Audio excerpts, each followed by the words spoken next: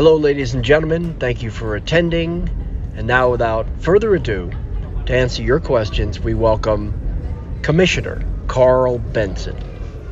Good afternoon, everyone. Thank you for attending today's press conference. At a time when there are so many uncertainties facing intercollegiate athletics, I thought that this would be a good opportunity to address some of those issues.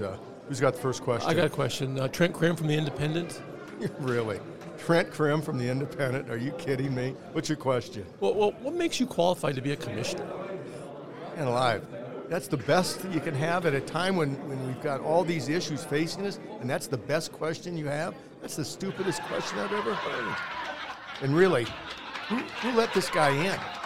Back in 2005, the folks who run the National Basketball Association decided that they'd put in a rule that made it pretty much impossible for a young basketball phenom to jump directly from high school to the NBA. It's become known as the one-and-done rule, and it's forced guys like Ben Simmons and Zion Williamson to spend a single season on campus rather than going pro right away. Has the rule been good for college basketball? Or does forcing a kid who has no interest in pursuing a college degree to pretend to be a student for a year defeat the purpose of going to college in the first place? This week on Knutson and the Commish, Carl Benson and I talk with Mike DeCourcy of the Sporting News, who covers college basketball as well as anybody and who has some pretty strong opinions on the one-and-done rule. You might be surprised. Stay with us. You won't want to miss this. We're back right after this. For the best selection of autographs and memorabilia from your favorite sports stars past and present, look no further than DenverAutographs.com. Find what you're after on the web or at either of their two Metro Denver locations, Colorado Mills Mall and Flatirons Mall. Broncos, Rockies, Avs, Nuggets, and much more. It's all at DenverAutographs.com. Learning life skills through baseball, USA Prime is more than just travel baseball. We mentor young athletes in areas like teamwork and skill development. It's about more than winning weekend tournaments. It's about showing young players how to achieve their goals in baseball and beyond. Contact Scott Horman at usaprimecolorado@gmail.com for more information. Carl, there are a lot of hot-button front-page issues going on in college sports right now. We've spent a lot of time talking about those things. And one thing that's not necessarily a front-burner issue, but been on issue for a long time, is the 2005-2006 rule known as the one-and-done rule for college basketball for the NBA. It prohibits high school kids from jumping straight to the pros from high school and basically forces kids to go to a college for 1 year. That's been modified in recent years now, and it's one of these things that's undergoing kind of slow changes. It's been modified a little bit now with the NBA expanding their G League, their developmental league, to include some select high school players. And so there's obviously a ripple effect when you do something like that. And college basketball is now being impacted by that a little bit. Not so much at this point, but maybe who knows down the road. And Carl, we're lucky enough to be joined by an old colleague of yours, an old friend of yours, Mike DeCourcy from the Sporting News. Mike, thanks for joining us today. Oh, Carl, Mark, happy to be with you. Yeah, I know you and Carl have had some long discussions in the past. We'll hopefully get into one of those here. But I want to ask both of you what your thoughts are initially about the idea of high school kids being forced to go to college or do something for a year rather than going straight to the NBA. Carl, what do you think about that? Well, Mark, you dated back to 2005 and 2006 when the quote one and done was first implemented, and what has transpired since. And Mike and I were talking off camera or before you got on that, we forget that it was just 4 years ago when, the Condoleezza Rice super duper NCAA how to fix basketball before it collapses committee was in place to really take a look at the FBI investigation and the ills of college basketball. And one of the recommendations that came out of the Rice Commission or the Rice Committee was ending the one and done. And as they say, and the charade that it is. Mm-hmm. And I think that as we now progress, and when you think about it, back in the 2018 when the committee came out, NIL had just been introduced. It wasn't part of the recommendation, but Condoleezza Rice individually came out and said, and we need to be able to establish an opportunity for student athletes, regardless of the sport, to profit from their name, image, and likeness. And then we have COVID and the transfer portal, and all of a sudden now we're back. We've had college football playoff. We've had the Texas to Oklahoma. And it seems like college basketball has been kind of forgotten in terms of where it was and the ilks that there is. Will Wade is still coaching. Bill Self is still coaching. Mm-hmm. Sean Miller may be the only one that that technically lost his job due to the scandal of 2017. And how much of that is can be blamed on the NBA. I don't think that it's an NBA issue. But now that as we get out of COVID and we turn our attention to NIL and the transfer portal and the impact that that's going to have on college basketball, I think that the one and done is going to be by the wayside soon as the NBA, CBA, ends their current. That's 2025 though. That's a ways away. Right. Well, who cares? Right now, as you said, many, many times as we talk about the football piece, there are no rules. That's right. So, who's gonna challenge that kid coming out of high school from going directly into the NBA? I guess. So, Mike, what do you think, Mike? Well, I'm a believer in the rule. I know how difficult it is to move directly from the NBA, from high school into the NBA. It's an absurd proposition. You have to be ungodly talented. You have to be LeBron James, Kevin Garnett, Kobe Bryant to really make it work. You don't see guys coming out of high school and going to pitch for the Yankees. I mean, It doesn't happen because you have to learn how to play the game. You have to learn how to master lesser challenges in order to master the greatest challenge.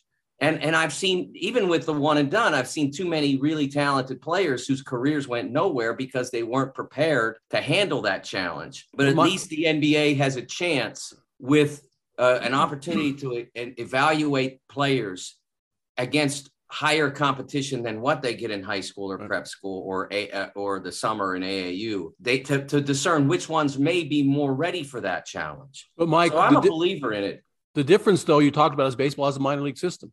That's the huge difference here. Baseball's model is right. It's the right model because those kids have an opportunity. You can either go to college or you can go get paid right away. You don't get paid very much, but you get that's the thing. Right. It's a terrible system. Well, the players are terribly treated. But the players have an option. They can go. It's an option, but there's always been an option for college players, for high school basketball players. The idea that it was forced to go to college was always a canard. Right. You had the choice to go play in the G League. It just meant getting on a plane and going to Maine or going to Erie or going to Bakersfield, and nobody wanted to do it. But they weren't letting guys go to the G League. Oh no, yes they were. They were always allowed. High school they were kids. Always allowed. Yes, from the very beginning of the age limit rule. That seems to be the NBA's happy place. That seems to be what they want now. The NBA and the NBA bosses, everything I've read here, they don't want to get rid of the one and done rule partly because of medical reasons. They don't get to share medical advice or medical records with high school kids. It doesn't get shared with the NBA. So they're drafting kind of unknowns, at least medically, physically. They seem to like what they're doing. I wouldn't be so sure, Carl, that they're going to get rid of it in 2025 unless the Players Union really, really puts their foot down. The Players Union doesn't want it either because it means you're giving away jobs that are high-paying jobs to people who aren't qualified to do those jobs. Right. And so they don't really want it. There are agents who want it, and sometimes agents have undue influence on the various players' associations. I'm not going to they definitely pick out the NBPA and say they all have agents have power over all of them. No question. So the teams themselves desperately don't want it because to go away because it's impossible to evaluate high school players. Without, because they don't go against the kind of competition regularly. And when they do, it's in fairly unstructured play in the summer. So in the end, it's the system as it's set up now is fair for everyone. Plus you add on now more than ever, the player who comes out of high school and goes to a Division I college can be compensated for his or her name, image, and likeness. And so therefore, it's no longer a question of you go to college and you get a free education, but you don't get much more than pocket change in your cost of attendance payment. Well, now Carl, you can get paid hundreds of thousands, if not millions. You can. Carl, I think about a guy like Ben Simmons. To me, that was the guy that kind of flipped me on this whole thing, because if you read up on what Ben Simmons did, and you guys both know this very, very well, he's forced to go to college for when he picks LSU. He goes for a semester. He attends classes for a semester, and then he basically shuts it down. He doesn't need to stay eligible anymore. He's already good, and so he doesn't. I mean, it was a charade for him to be a college student. It was a charade, Mark. But here's the thing: he perpetuated the charade. Yes, he did. He was from Australia. Yep. He didn't have to come here. Mm-hmm. He came here as a choice because he wanted to promote his brand. He wanted to be Ben Simmons from LSU or Ben Simmons from Kentucky or wherever he wound up. And so he came here so that he could do that. And then he turned it back on, oh, you guys made me do all this stuff. Right. He traveled 10,000 miles to do this. He really went literally out of his way to play high school and college basketball here. And then he complained about the system that supposedly constrained him.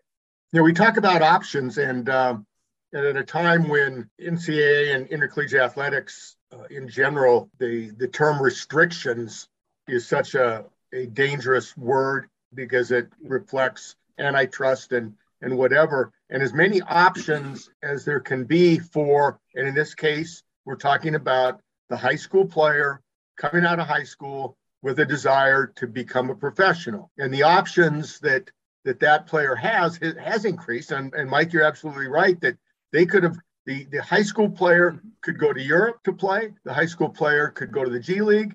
Now the high school player has this, the NBA G League Ignite option for the elite player that, is paying several $100,000, if not $500,000 to these players.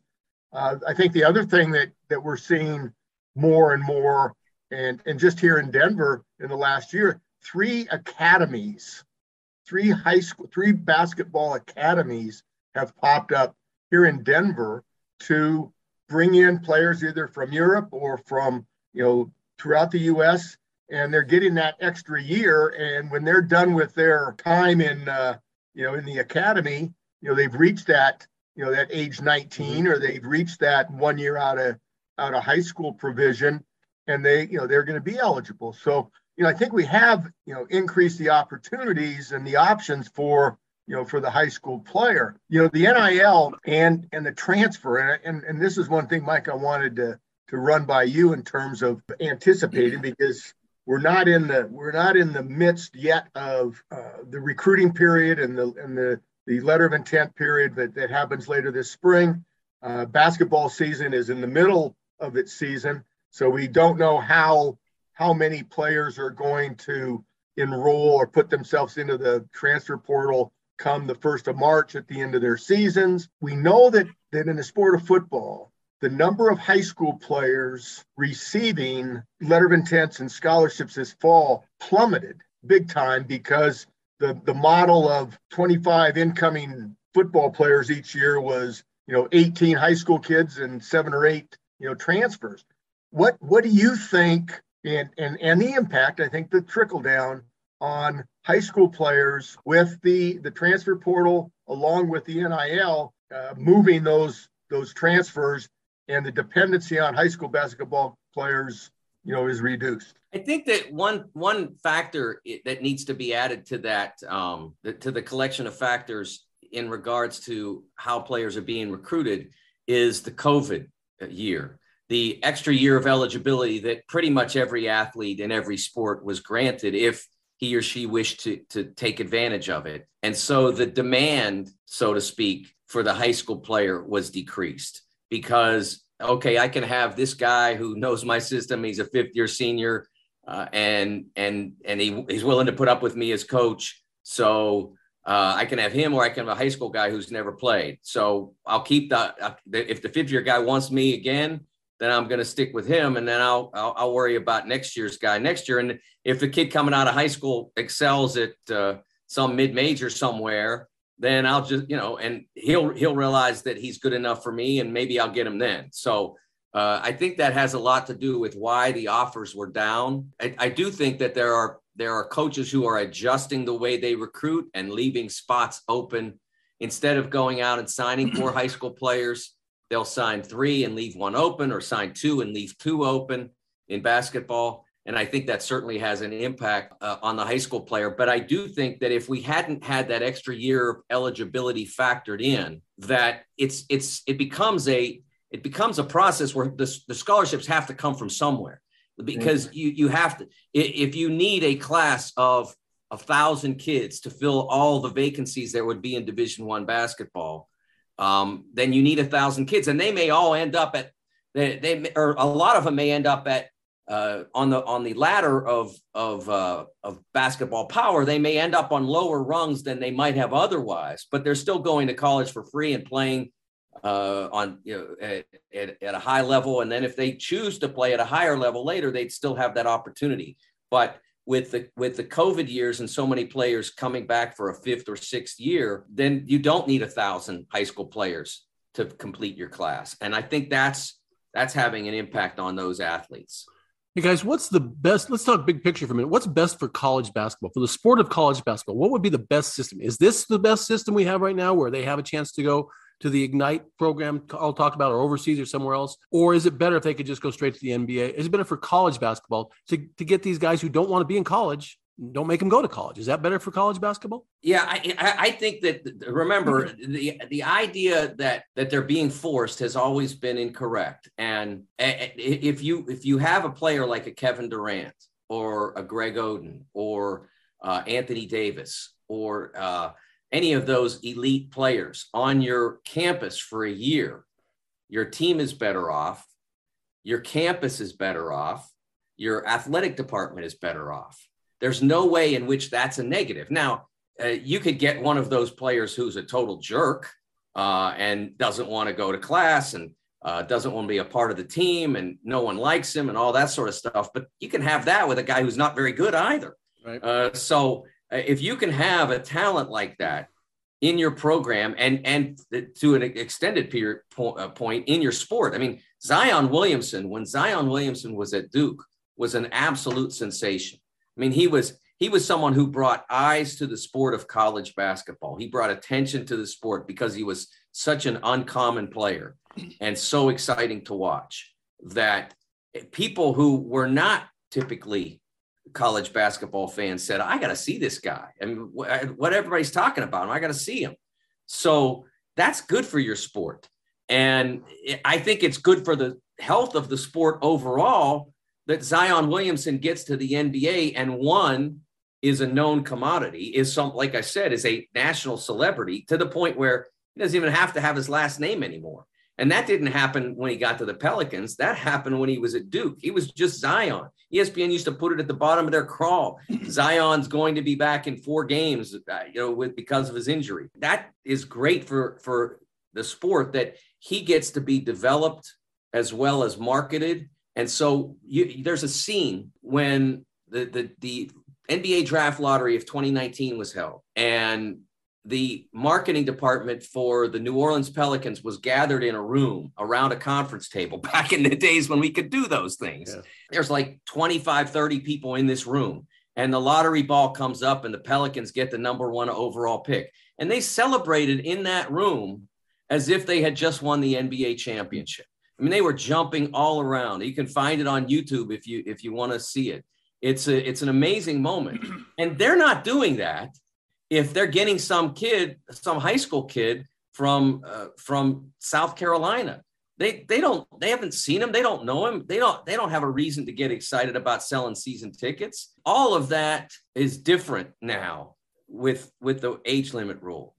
Now, LeBron was a different character, and if we want to rule everything based on LeBron James, you're gonna break a lot of models because he's one of a kind. But for the average elite, I know that's a contradiction in terms, but for the average elite high school basketball player, they need to be trained beyond high school. And if it's the G League Ignite, the NBA wants to do that. I don't really see why they go so far out of their way to do it. But if they want to do it, great. If the player wants to go to Australia, as LaMelo Ball did and has returned very successfully, that's great too.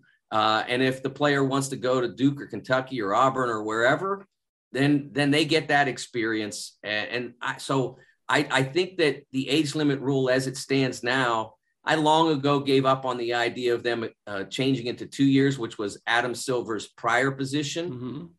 But I like the fact that it seems stuck at 1 because of the Players Association not being highly motivated and because the teams really lobbying hard against the change because they don't want to go back to scouting high school players. But Mike, if that's the direction, if that's the kind of the landscape, if if the NBA eliminated their rule, and if you say that the NBA doesn't want high school players and the Players Association doesn't want high school players because they're not ready, and if the NBA just won't, if the NBA teams won't draft them unless there is that one in a million LeBron James, and we have a system that the high school kid has all these options, and if the NBA isn't taking him, then he has to either go the college route or the Ignite route, or perhaps the Europe route to gain experience and size and maturity that would then make that player attractive in the draft. I just think that in today's restrictions and lack thereof, as there, whether it was Spencer Hayward back in the beginning, who took this thing to the Supreme Court, and it seems like we're eliminating rules and we're getting rid of rules and letting the marketplace determine how, in this case, intercollegiate athletics and athletes, how they decide their future. And when they decide their future. Carl, let me interject real quick. What do administrators think of this? What college not athletic people, but college administrators, do they like the idea of somebody coming in and being on campus for 1 year? Or I think what Mike said earlier about the 2-year rule, that would seem to be more favorable to everybody, wouldn't it? If you gave a guy an option to go pro or go to college for 2 years. But again, there's a restriction there that is not going to hold up. It's collectively bargained. It has to be. That can't be challenged in court. Collective bargaining stuff. No, but the reason there was a while back when people started pushing within the college game for 2 years. And at a certain point, it became obvious that was untenable, because a player like Trae Young would come into Oklahoma and average 30 points and 9 assists a game. And then what? He's got to go another year. Well, it didn't make any sense from that standpoint. So for that reason, it sort of died. And then all of a sudden, Adam Silver flipped to wanting no restriction at all. And then the Players Association said, yeah, well, we're kind of good with the way it is. We'll get back to you. And that sort of, it sort of fell to the bottom of the list of things that they were really worried about. So, Carl was talking about, if teams don't want these players, they won't draft them. It doesn't work like that in real life, though, because they so many teams in the NBA operate out of fear. Yes. And some of that's from experience. Yep. They didn't take Kobe Bryant until I think 12th. Yep. And so everybody was afraid that now they were going to miss the next Kobe Bryant. Amazingly, there hasn't been another Kobe Bryant since then. And a lot of players who were high school players got overdrafted. And a lot of players who were high school players wound up failing and really having challenging circumstances after their very short NBA careers, because they weren't trained for anything. Yeah. They had money and it's gone. Yep. So it's not always just as simple as let the market decide, because you have to remember, it's kind of like, the consequences aren't as great, but I always say you wouldn't take the smartest kid in high school biology class and hand him a scalpel and say, go take out somebody's spleen. Because the training that you have to become an NBA player is difficult, and the teams are neither interested or set up to do it, because they're trying to win NBA games. It's one of the hardest things in the world to do. Hardest things in sports to do is to win an NBA game. And so the coaches are not necessarily set up to do it, and they don't have the apparatus to train them other than the G League. And there aren't a lot of first-round picks that are all that wired up about going into the G League, as I mentioned before. So it ends up being a kind of a failed operation. And that's why the age limit rule became a thing. We still see teams draft out of fear. Yes. Even with the 1 year, we see players taken that aren't necessarily ready to play in the NBA, but teams are afraid that they might get there on somebody else's watch.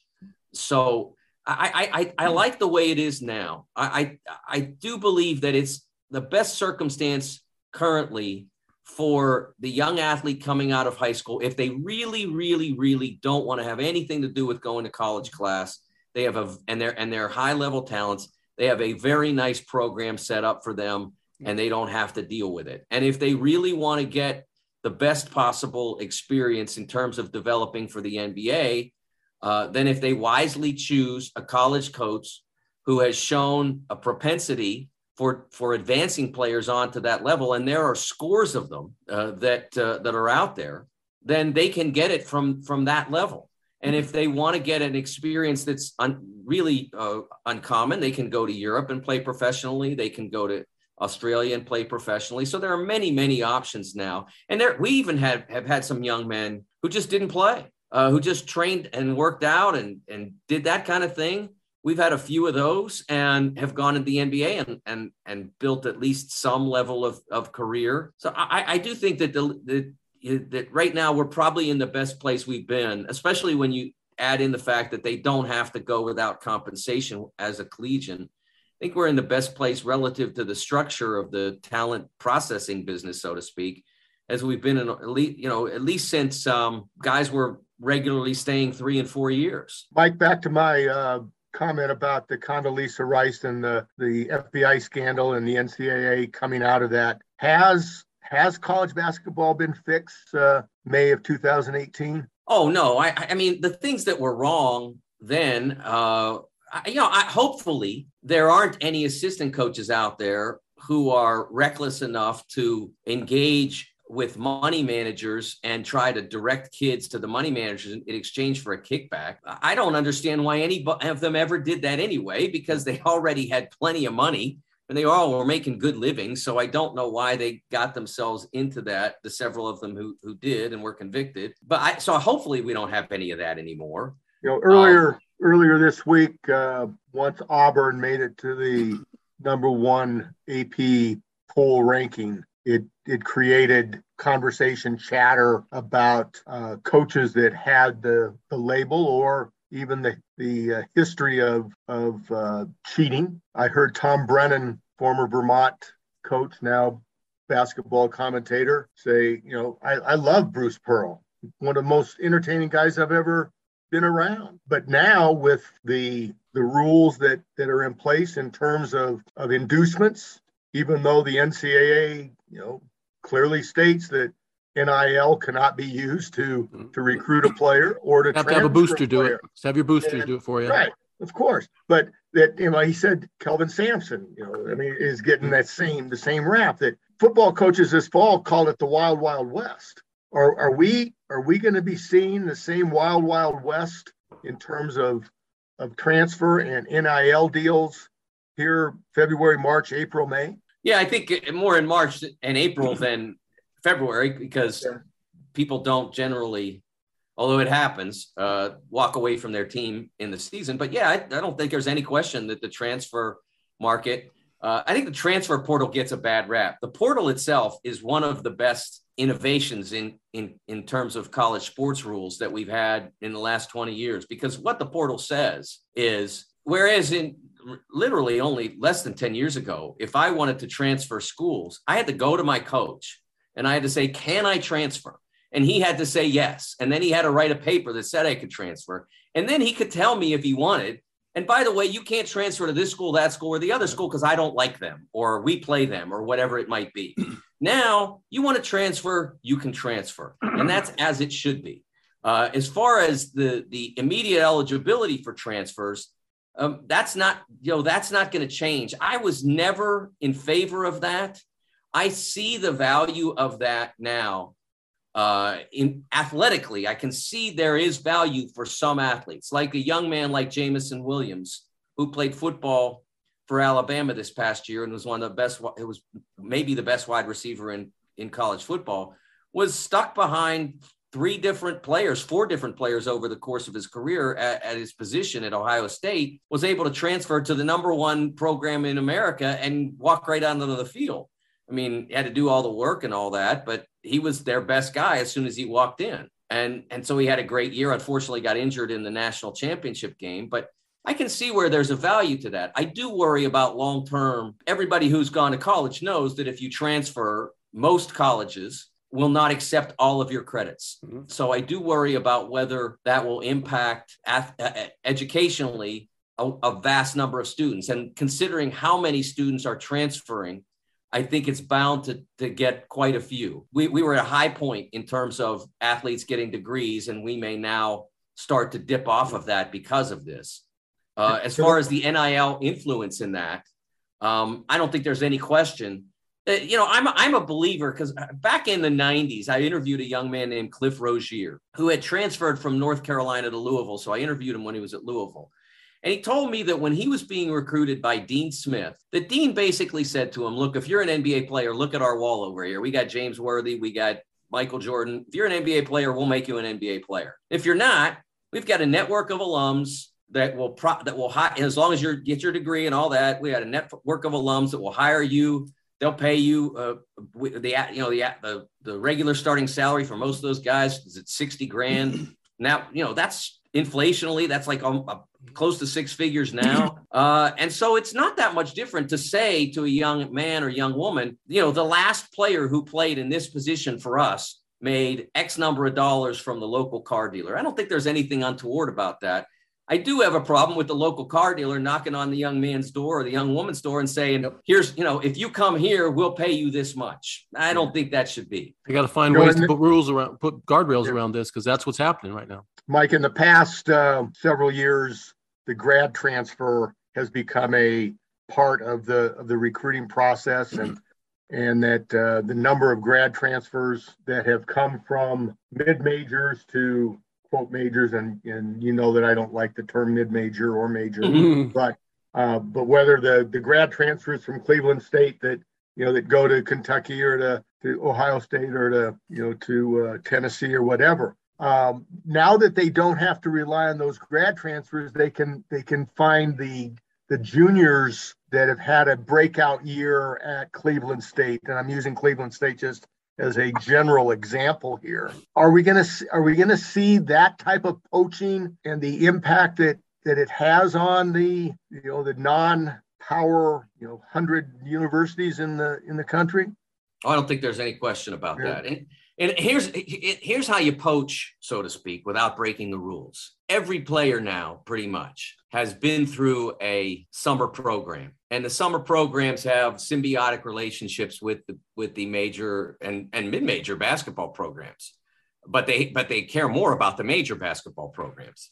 So you go to the AAU coach or the AAU program director and you say, hey, Joe's doing great where he is. He would look great in a good old State U uniform.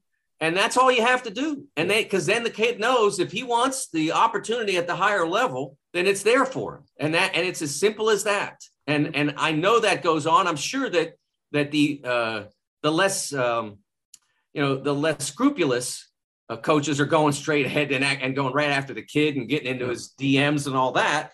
But you can do it easily without breaking any rules by doing it the way I described. And I know it goes on, and it's gone on before with the impending grad transfers. And I've always believed, again, that once you graduate, you should have whatever opportunity you wish. You've earned it. Yep. And if you want a higher challenge, go for it. Well, and now everybody is in that same category of a grad transfer. So. Yes. Yep. And that's right. Problematic on the level of what it does to the developer of that talent. Yep. And it's problematic again for the young person's education. So I'm hopeful that colleges, understanding that the APR is still a thing and grad rates are still a thing, will endeavor to do their best to try to make sure that those athletes do complete their educations, because that's still a big part. Everybody who goes to college gets educated in some way, but it does make a big difference if you leave the place with a degree. Hey, Mike, we really appreciate you joining us. We're running out of time. I know you've got stuff to do as well. It's a fascinating topic. It hasn't gotten a lot of play because of everything else that's been going on, but the NCAA is undergoing some changes now with their constitutional convention and all that. We'll see how that affects college basketball once this offseason rolls around. Thanks again for your time, Mike. We appreciate it very much. Thanks, Mark. Thanks, Carl. It was a pleasure to speak with you. Yeah, hey, Carl, you got a thumbs up, thumbs down for me, Carl? Mark, I do, by the way, since all right. you are, well, we will be Well, hold on. We will be right back after this. Stay with us. Carl's got his thumbs up, thumbs down right after this. For the best selection of autographs and memorabilia from your favorite sports stars past and present, look no further than DenverAutographs.com. Find what you're after on the web or at either of their 2 Metro Denver locations, Colorado Mills Mall and Flatirons Mall. Broncos, Rockies, Avs, Nuggets, and much more. It's all at DenverAutographs.com. Learning life skills through baseball, USA Prime is more than just travel baseball. We mentor young athletes in areas like teamwork and skill development.